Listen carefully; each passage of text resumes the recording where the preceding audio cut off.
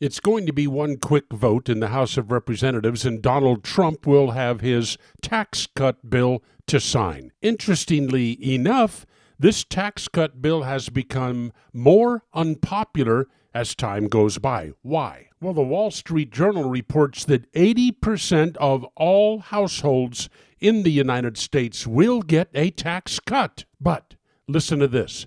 This is critical.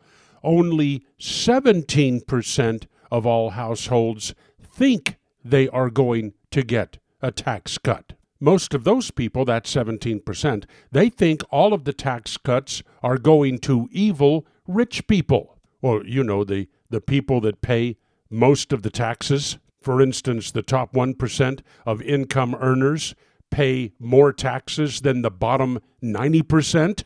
But never mind, why do people think they are not getting a tax cut when they are? Because that is what the Democrats are telling them, and the media is reporting the Democrat side. Of course, it's all for the rich. It's all for those evil corporations.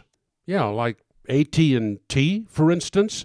Who's the biggest shareholder in AT&T? Why, it's a government teacher's retirement fund.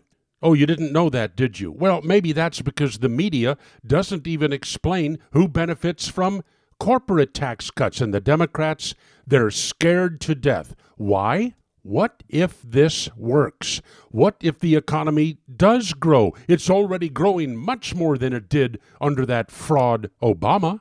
The truth is, the healthier the economy under a Republican president, the more the Democrats hate it. Very little news from the media these days, mostly propaganda.